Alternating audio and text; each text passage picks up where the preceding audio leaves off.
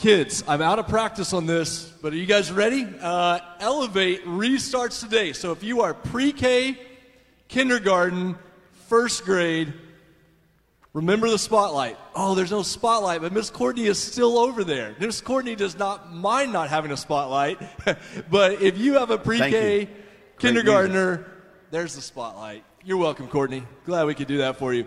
If you're a guest of ours this morning and you have a pre-K, kindergartner, or first grader, this is their opportunity to go to a children's church time. It's just around the corner. You'll be able to pick them up just around the corner.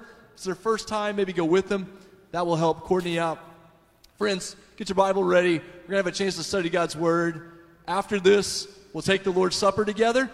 And then if you need to respond, we want you to respond after that. John, it's all yours, brother. Thank you so much. It has been a blessing to be here. I have a great heart of gratitude towards the missions of this church, not only because of the years of faithful being part of praying for missionaries around the world, receiving missionaries here, sending out, but also in your going. Because one of the mission teams you sent out a couple of years ago was real instrumental in something you may not have known about. It was real instrumental in seeing Tom Brady make his steps towards Christ. Now, I think you're going, wow, we didn't know about Tom Brady and all this. Well, Tom Brady happens to be my grandson, about my friend down here's age. And on the 4th of July this year, he was baptized, and your church, Jim and team, I met several people who were on that team, had a lot to do to impact my son and his wife and their 4 kids. And thank you, because, you know, you've made a difference in the Brady family and how that works. So I appreciate a church that reaches out wherever they go and touches whoever God brings their way. Today, I want you to turn to Matthew 28.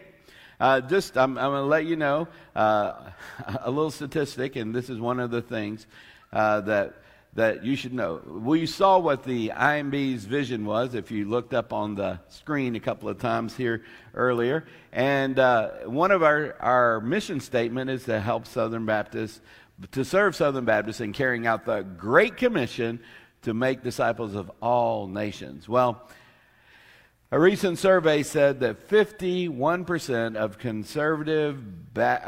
conservative evangelical Christians, larger than just this, didn't know that there was a Great Commission. Now, I know that's not true of this church, but it said also 30% beyond that didn't know where it was in the Bible. Well, today we're going to look at one of 4 really clear statements about the Great Commission, and that's in Matthew chapter 28.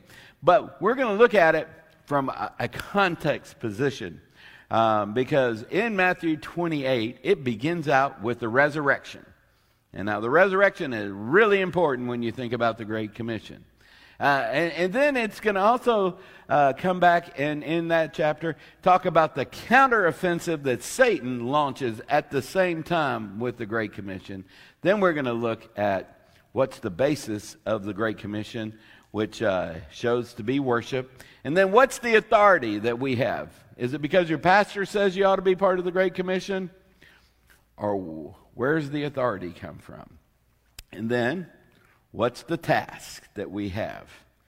And then, what's the great promise and what you're going to do with it? So that's where we're going to walk through this today. So have your Bibles out, get ready, because we're going to walk pretty rapidly through this passage of Scripture to arm you with the greatest commission you could get. There is no commission that you could receive in your life that will equal this one, which has been given to us. So, when we come in this day and age, and people say, well, you know, the resurrection. So what does that have to do with anything? I mean, really? You believe that Jesus was raised from the dead? Well, I've had the privilege in my life many, many times, because we lived in the Middle East for a long time, to take a little bus that starts down on the Jordan Valley when I was coming over from Jordan. And when I got out of that bus, I got out, and I just always knew what I was going to do. I was going to take a few steps, and then I was going to look back at this cliff on the side of the hill, right outside the walls of Jerusalem. And right there, I would see 2 holes that are up high and a place down there, and it, by all archaeological and other kind of references, is Golgotha. I know that just about 100 yards from there is a tomb. And when you walk into that tomb, like in the book of Mark, you'll see that it said that walking into the tomb, there was an angel on the right. Well, most tombs that you walk into, most things are to the left. But when you walk into this tomb, the sepulcher has a place on the right where the angel would have sat. And then you walk out and you see where there was a huge stone there. And I have had the privilege of going there. I've had the privilege of walking with many who have done the archaeological work that stands behind this word. But you know, this word stands true whether the archaeology is right or wrong. But the archaeology stands with the truth of this word. There is so much about the truth of the resurrection that stands so clear. There are hundreds and hundreds of pages of information that comes back here. And we know that God does something incredible here, because what does it say in Romans chapter 4, verse 25? It does talk all about that the cross is where Jesus pays for our sin, but he said he was raised for our justification. So when we think about the resurrection, we realize that that's about our justification before Christ. This is the rest of the story. This is the power. If there was no resurrection, Paul says, we would be very ashamed. But there has been a resurrection, and there is. So it begins with the fear of the Roman government and the Sadducees and the Pharisees, because they went together and they said, hey, he's dead, but, you know, they said he's going to rise again, so let's put a guard. We're going to put the guards from the most powerful army in the world at that time. We're going to put guards for there, and we're going to seal it up, put it in there, so that nobody will touch it. Well, all day Saturday, started on Friday, all day Saturday, and then according to the Scripture, on the dawn of that first morn, we begin chapter 28.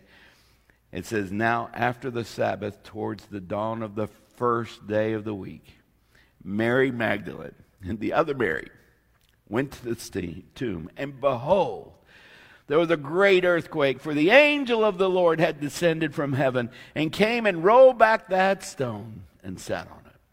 His appearance was like lightning, and his clothes were white as snow. For fear of him, the guards trembled and became like dead men. The most powerful army in the world, the soldiers became like dead men.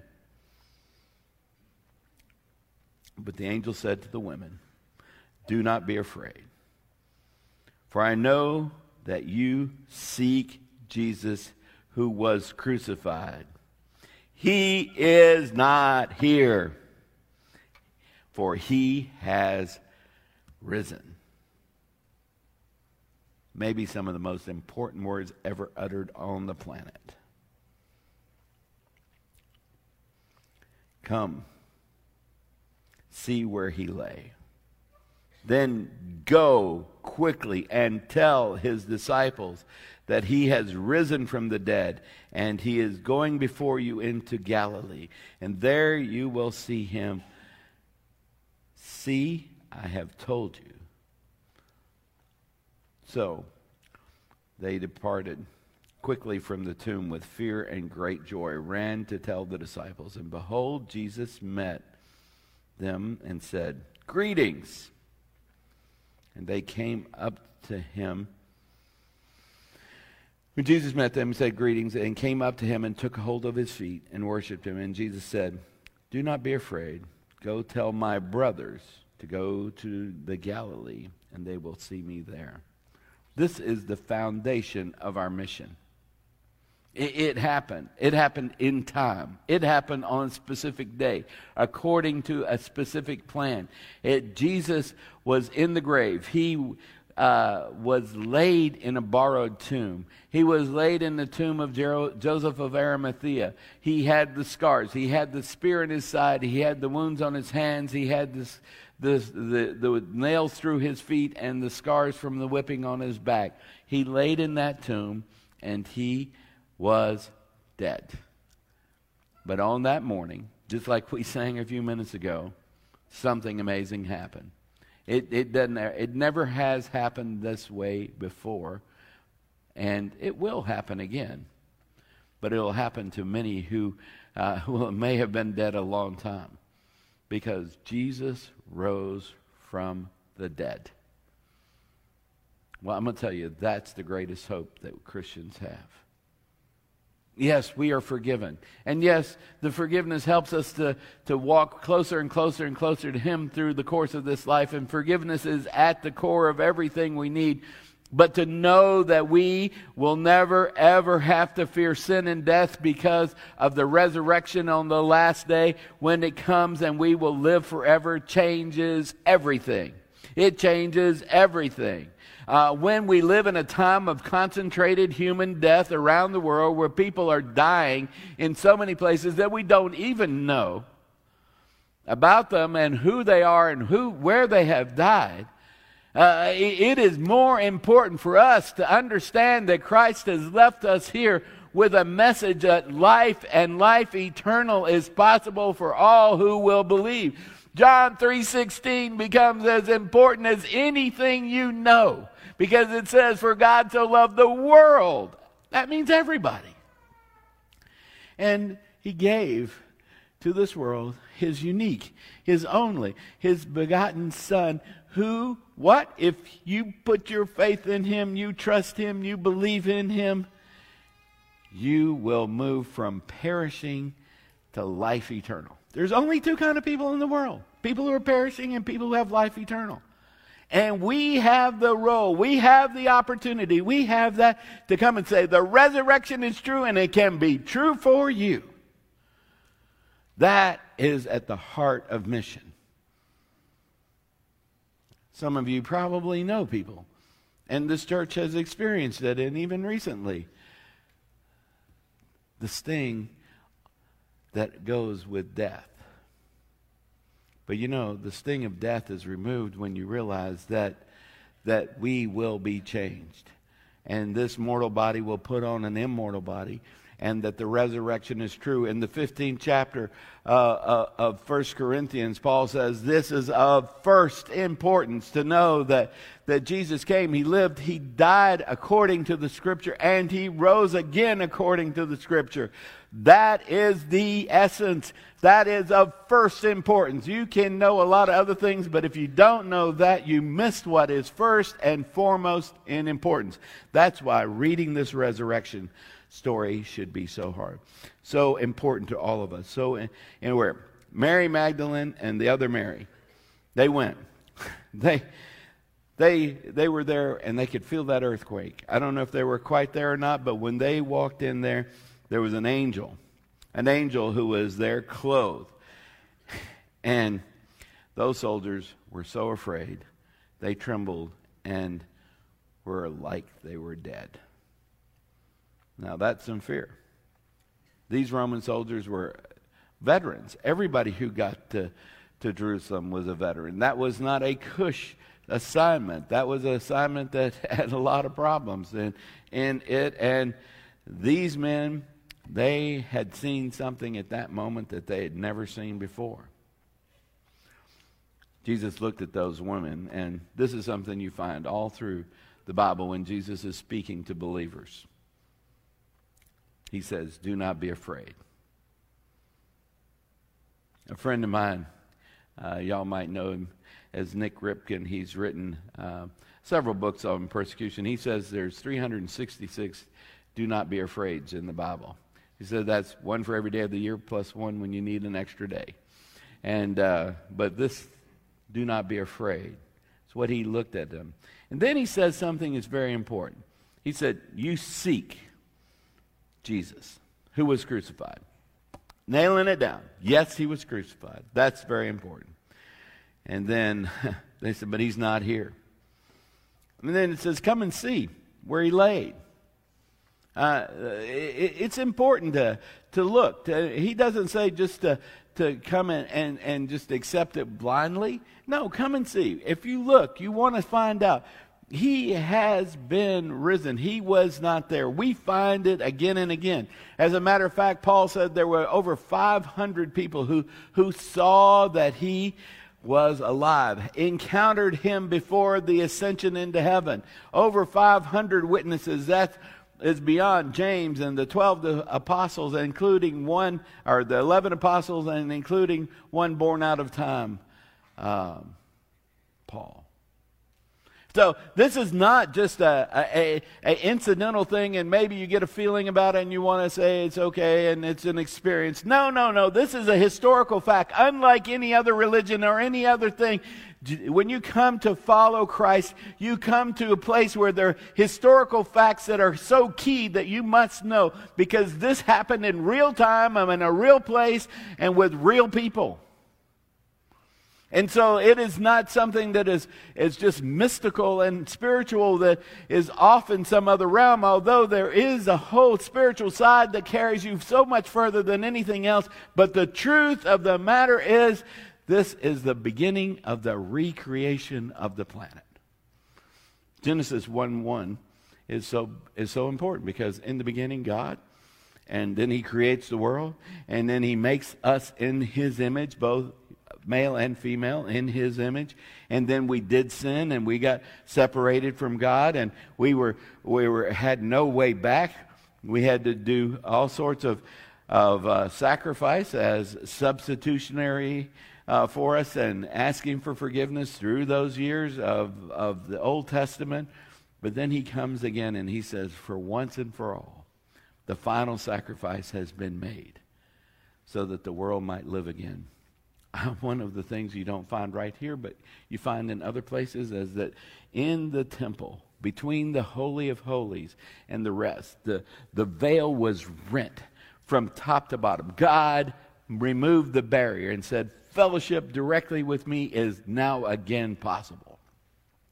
So Jesus says, come, you can go, you can see, you can feel, you can read here in this word and know the truth. And this truth makes all the difference. When I was standing in my mother's bed on April the 10th of this last year, or of 2019, 2 years ago, it's been a long time actually.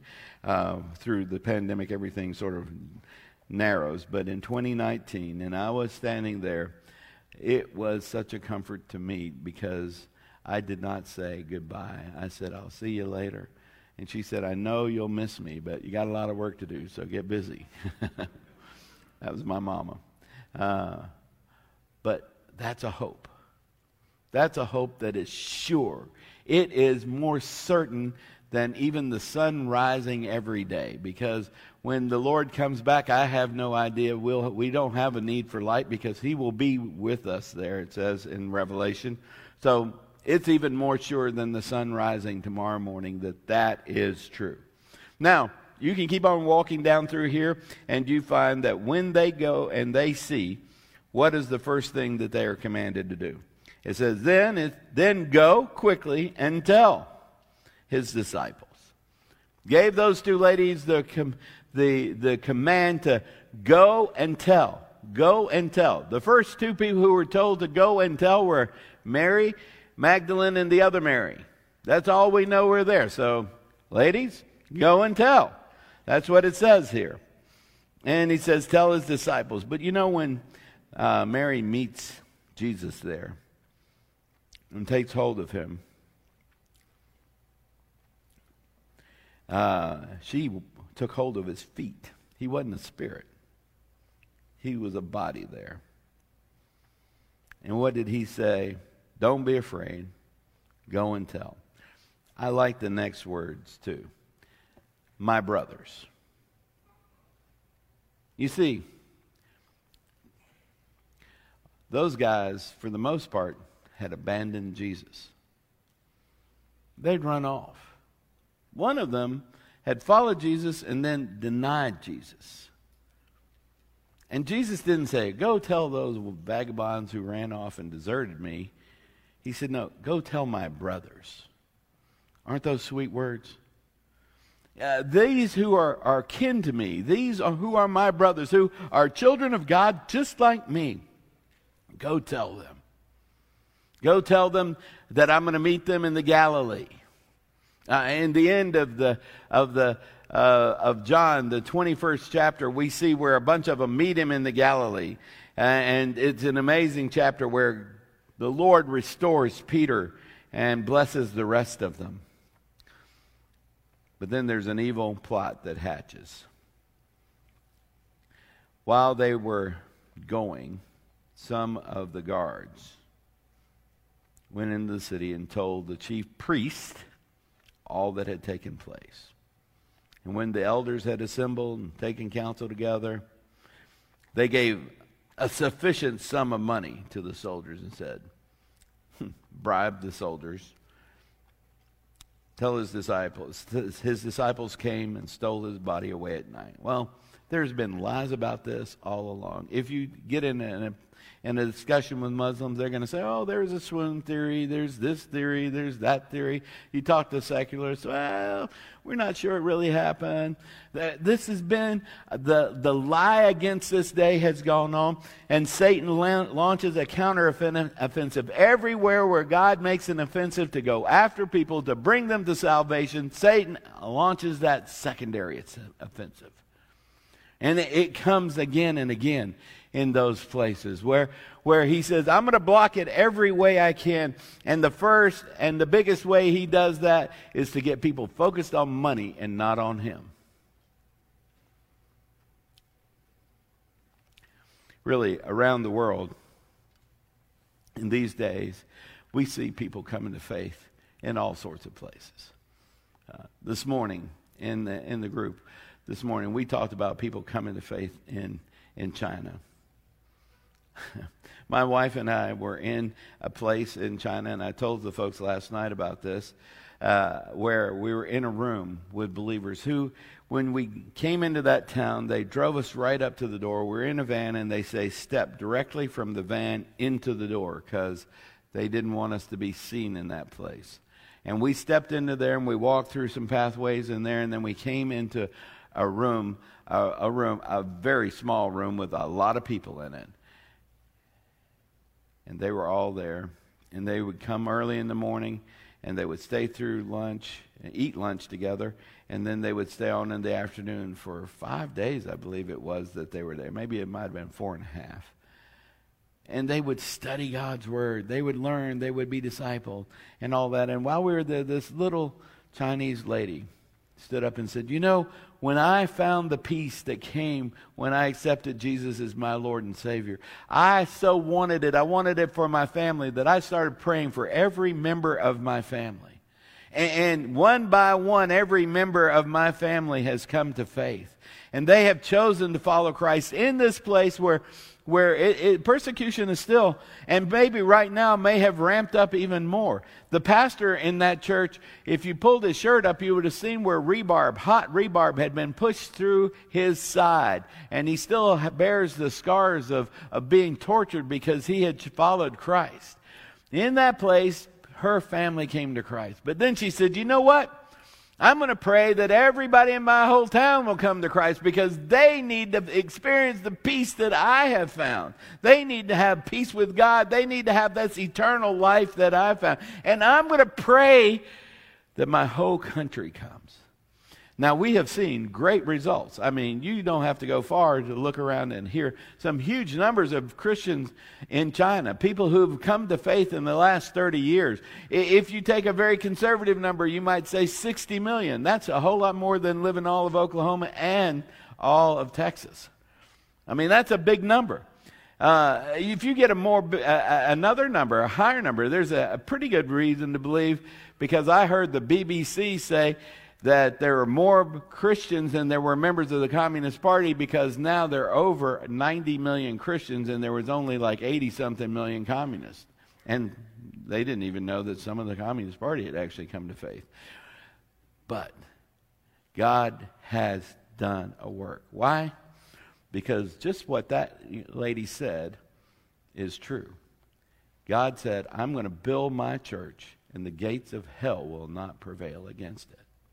So, right here, he has got an opposition. In our time, we know for a fact, you can go on the internet and read document 9 from Xi Jinping. He is opposed to a free church. He's opposed to a church that has God's word. As a matter of fact, he thinks the Bible is so dangerous that he's taken it off the shelf so you can't buy it there. But now they're having to find other ways to get the Bible in there. And now he's even trying to rewrite the Bible with a whole different set of doctrine that is blasphemous at best. Because, you see, this word is so important. It is so dangerous to the system of Satan in this world that he is afraid for people to know the content of it. That's why he has launched counteroffensive after counteroffensive.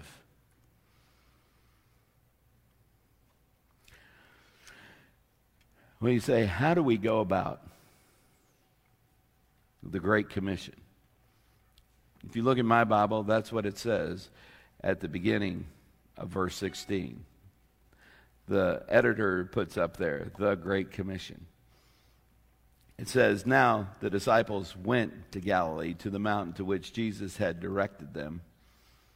And when they saw him, they worshiped him. Oh, didn't you love being here this morning? I had a group of folks beside me, and they were singing. I loved listening to them sing too. But we were singing about the right stuff.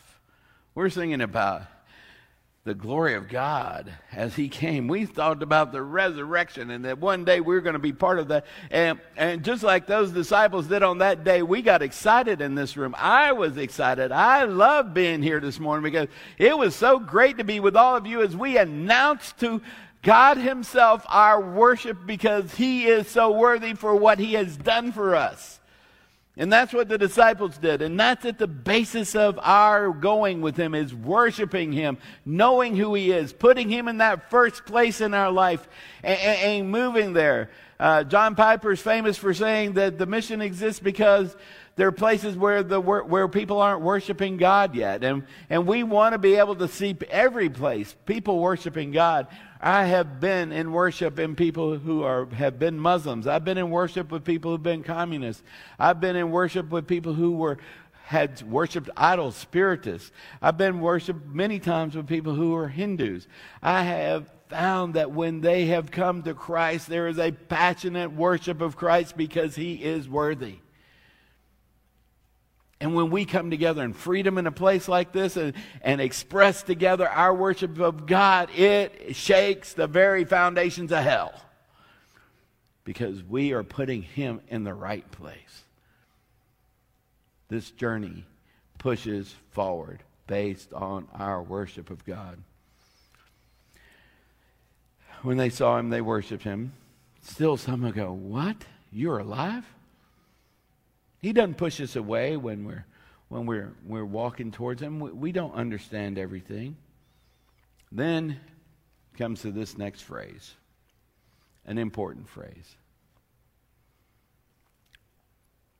All authority in heaven and on earth has been given to me. So, how much authority is left?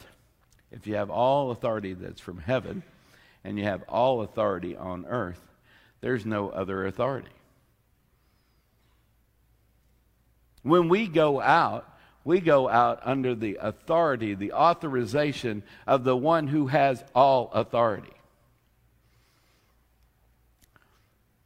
As a missionary, you go into countries, and countries give you a visa, and that gives you entrance into their country. It gives you entrance into there. They're saying, you're okay, you're all right to be in our country. And so the government, which has authority over the borders, does that. Well, what gives us the confidence to ask for that? Because we have been told to go. We have authority from Christ that says go. And it's been amazing the places that God has let me go. Because I go in his authority. And I apply for the visas, and they give them to me. I've been so surprised. I've been on the internet. There's lots of ways you can look up and see that there are people who haven't liked what I've done.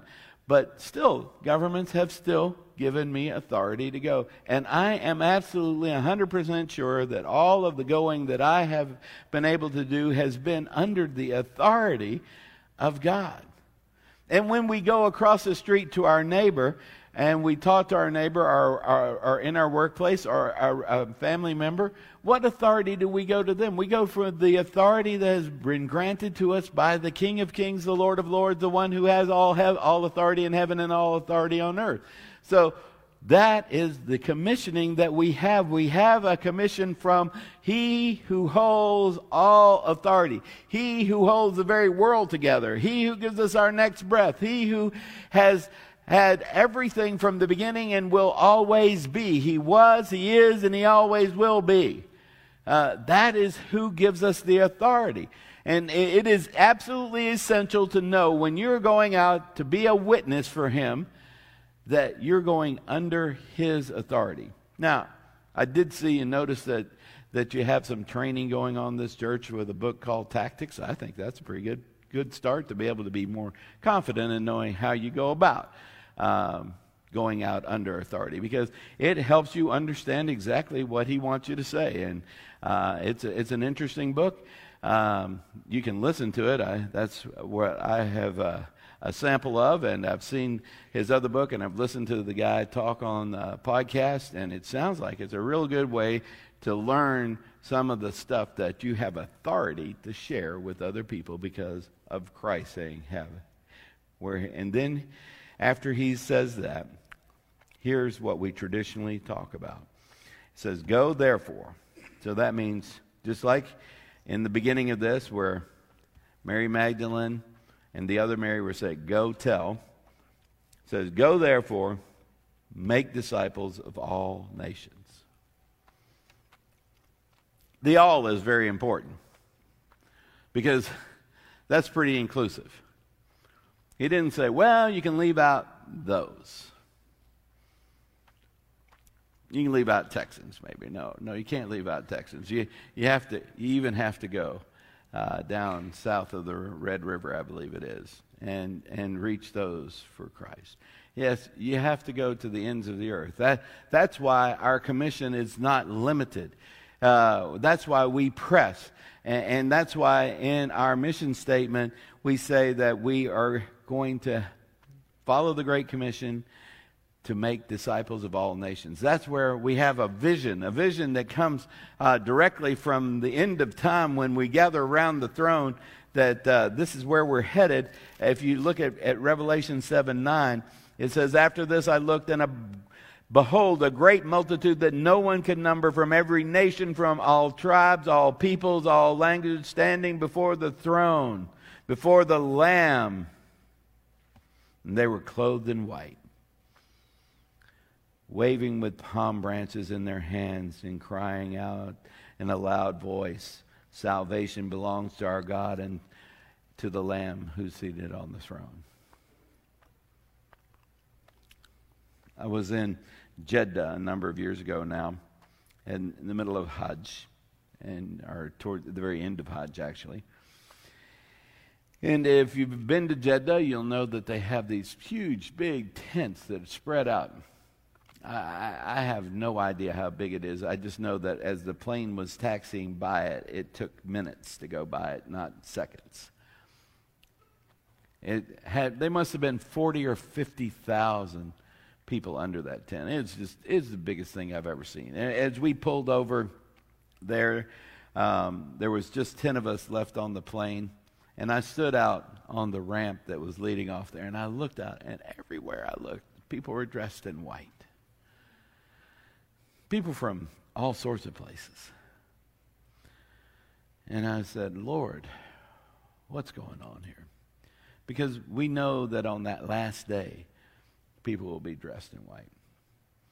And I got this strangest, powerful feeling in my heart where the Lord was just saying to me, you see, Satan tries to trick people by taking a little bit of truth and then messing them up so that they don't know the whole truth, the saving truth.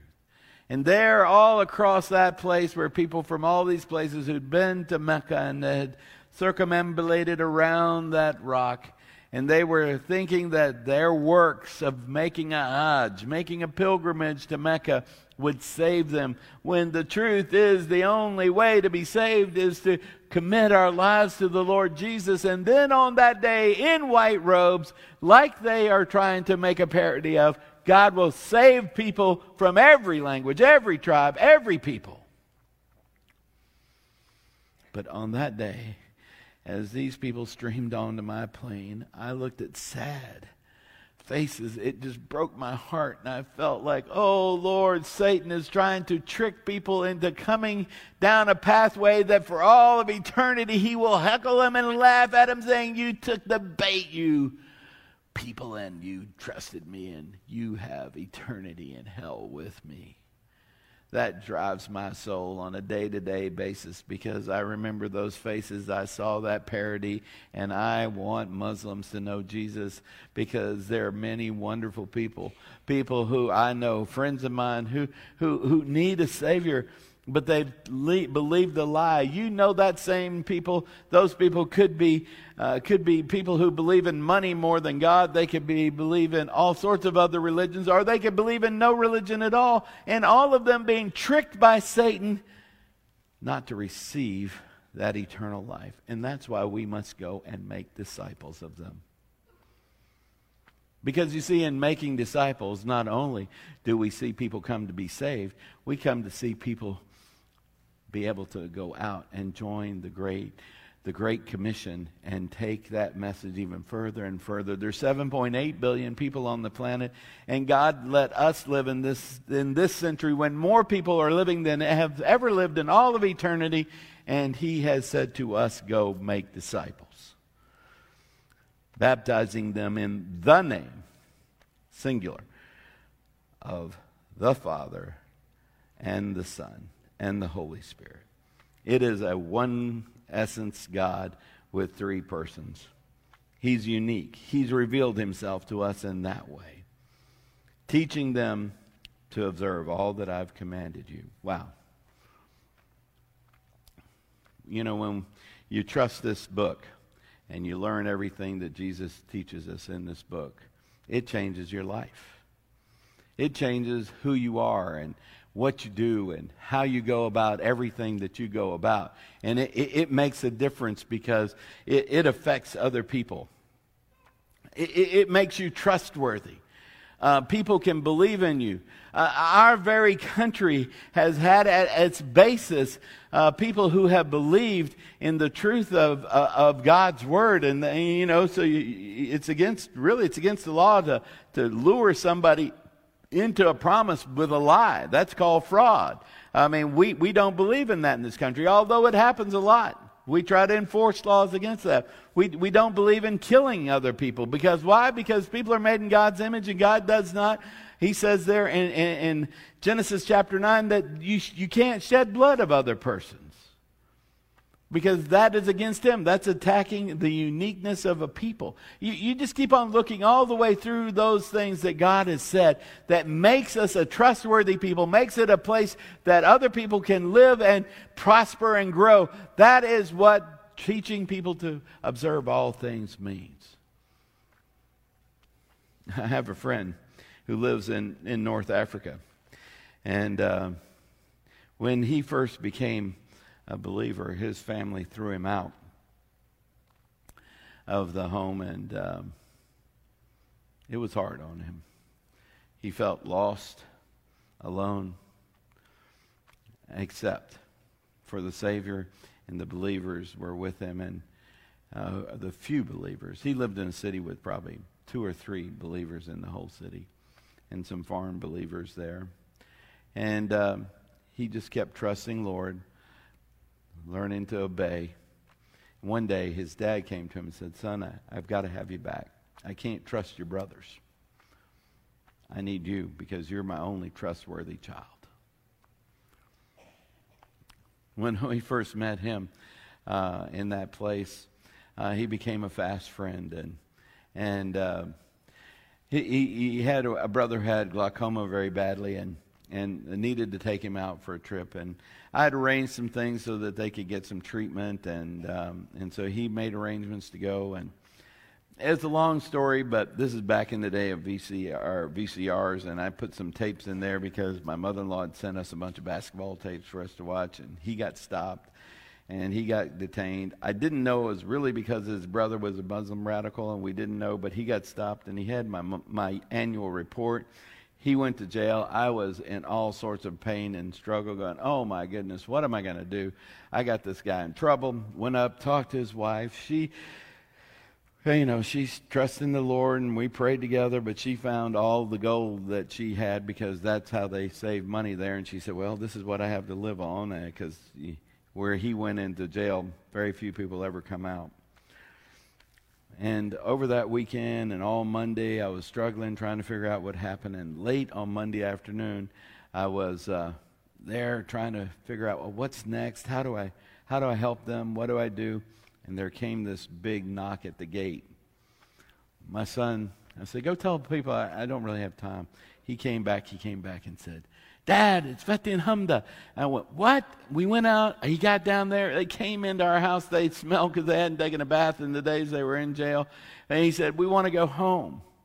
And on the ride home, he said, John, it was so good. I said, what was good about being in jail? He said, when I was in jail, I found out that I would not deny Jesus and that I could stand firm under persecution. And they brought us an orange in there, and I took the peel and I wrote on the wall Bible verses so that other people might see the light print of that and take the hope that I have. And we were looking for a voice to be Jesus in the Jesus film because, you put it into those languages. He said, nobody else is volunteering, but I want my voice to go out so that my people will hear the story of Jesus because it matters. You see, when he learned to observe all things that Christ has commanded and made him trustworthy, he made him dependable, had carried him through persecution, and he wanted everyone to know. I tell you, it's worth everything you have. Jesus said there was a man who found a treasure in a field, and what did he do? He went and sold all he had so that he could buy that field so he could have that treasure. Well, this is the treasure in the field. This is the task. To go, to share, to teach, to baptize in the name of the Father, Son, and Holy Spirit, so that they can join that great host. Now there's a promise that goes with it. Behold, look, see, or in the old King James, and lo, I'm going to be with you always to the end of the age. He didn't leave you or forsake you. I can tell you that. Personal experience. I've been in places that I could not get out of, and I'm in trouble. And the Lord says, hey, just trust me. I'm with you. He can't be locked out of anything. And he will walk with you every day of your life. And you know what it's like to have the Lord Jesus walking with you, the one who has all authority, all power, all strength. You will be able to do things you've never imagined you could do. You'll be able to go and you'll be able to affect change. You'll be able to see people who will move from life, from death to life. And it will move down through the whole of the family as long as they shall live. A missionary came to a little church in the edge of the mountains in South Carolina, right on the North Carolina border.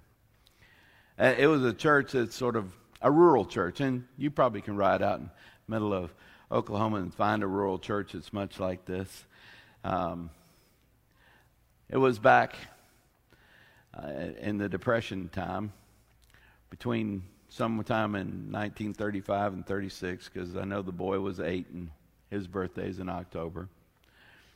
And a missionary came there and shared a flannel graph that showed the great chasm and how so many people were going into that chasm and they were going to destiny without Christ.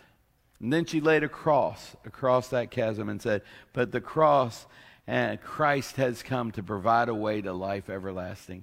And that young kid became a Christian on that day. His father wasn't a Christian. His mother was a Christian. His dad had lots of alcohol problems, other things. But on that day, he became a follower. And over the years, that picture of people going to hell without Christ, needing Christ, drove him forward, and he became a missionary, and he married a woman who came from a godly home who was called to missions too, and then they had a son, and that son is me. They spent 43 years serving Christ around the world. It was an incredible opportunity for me to grow up with them.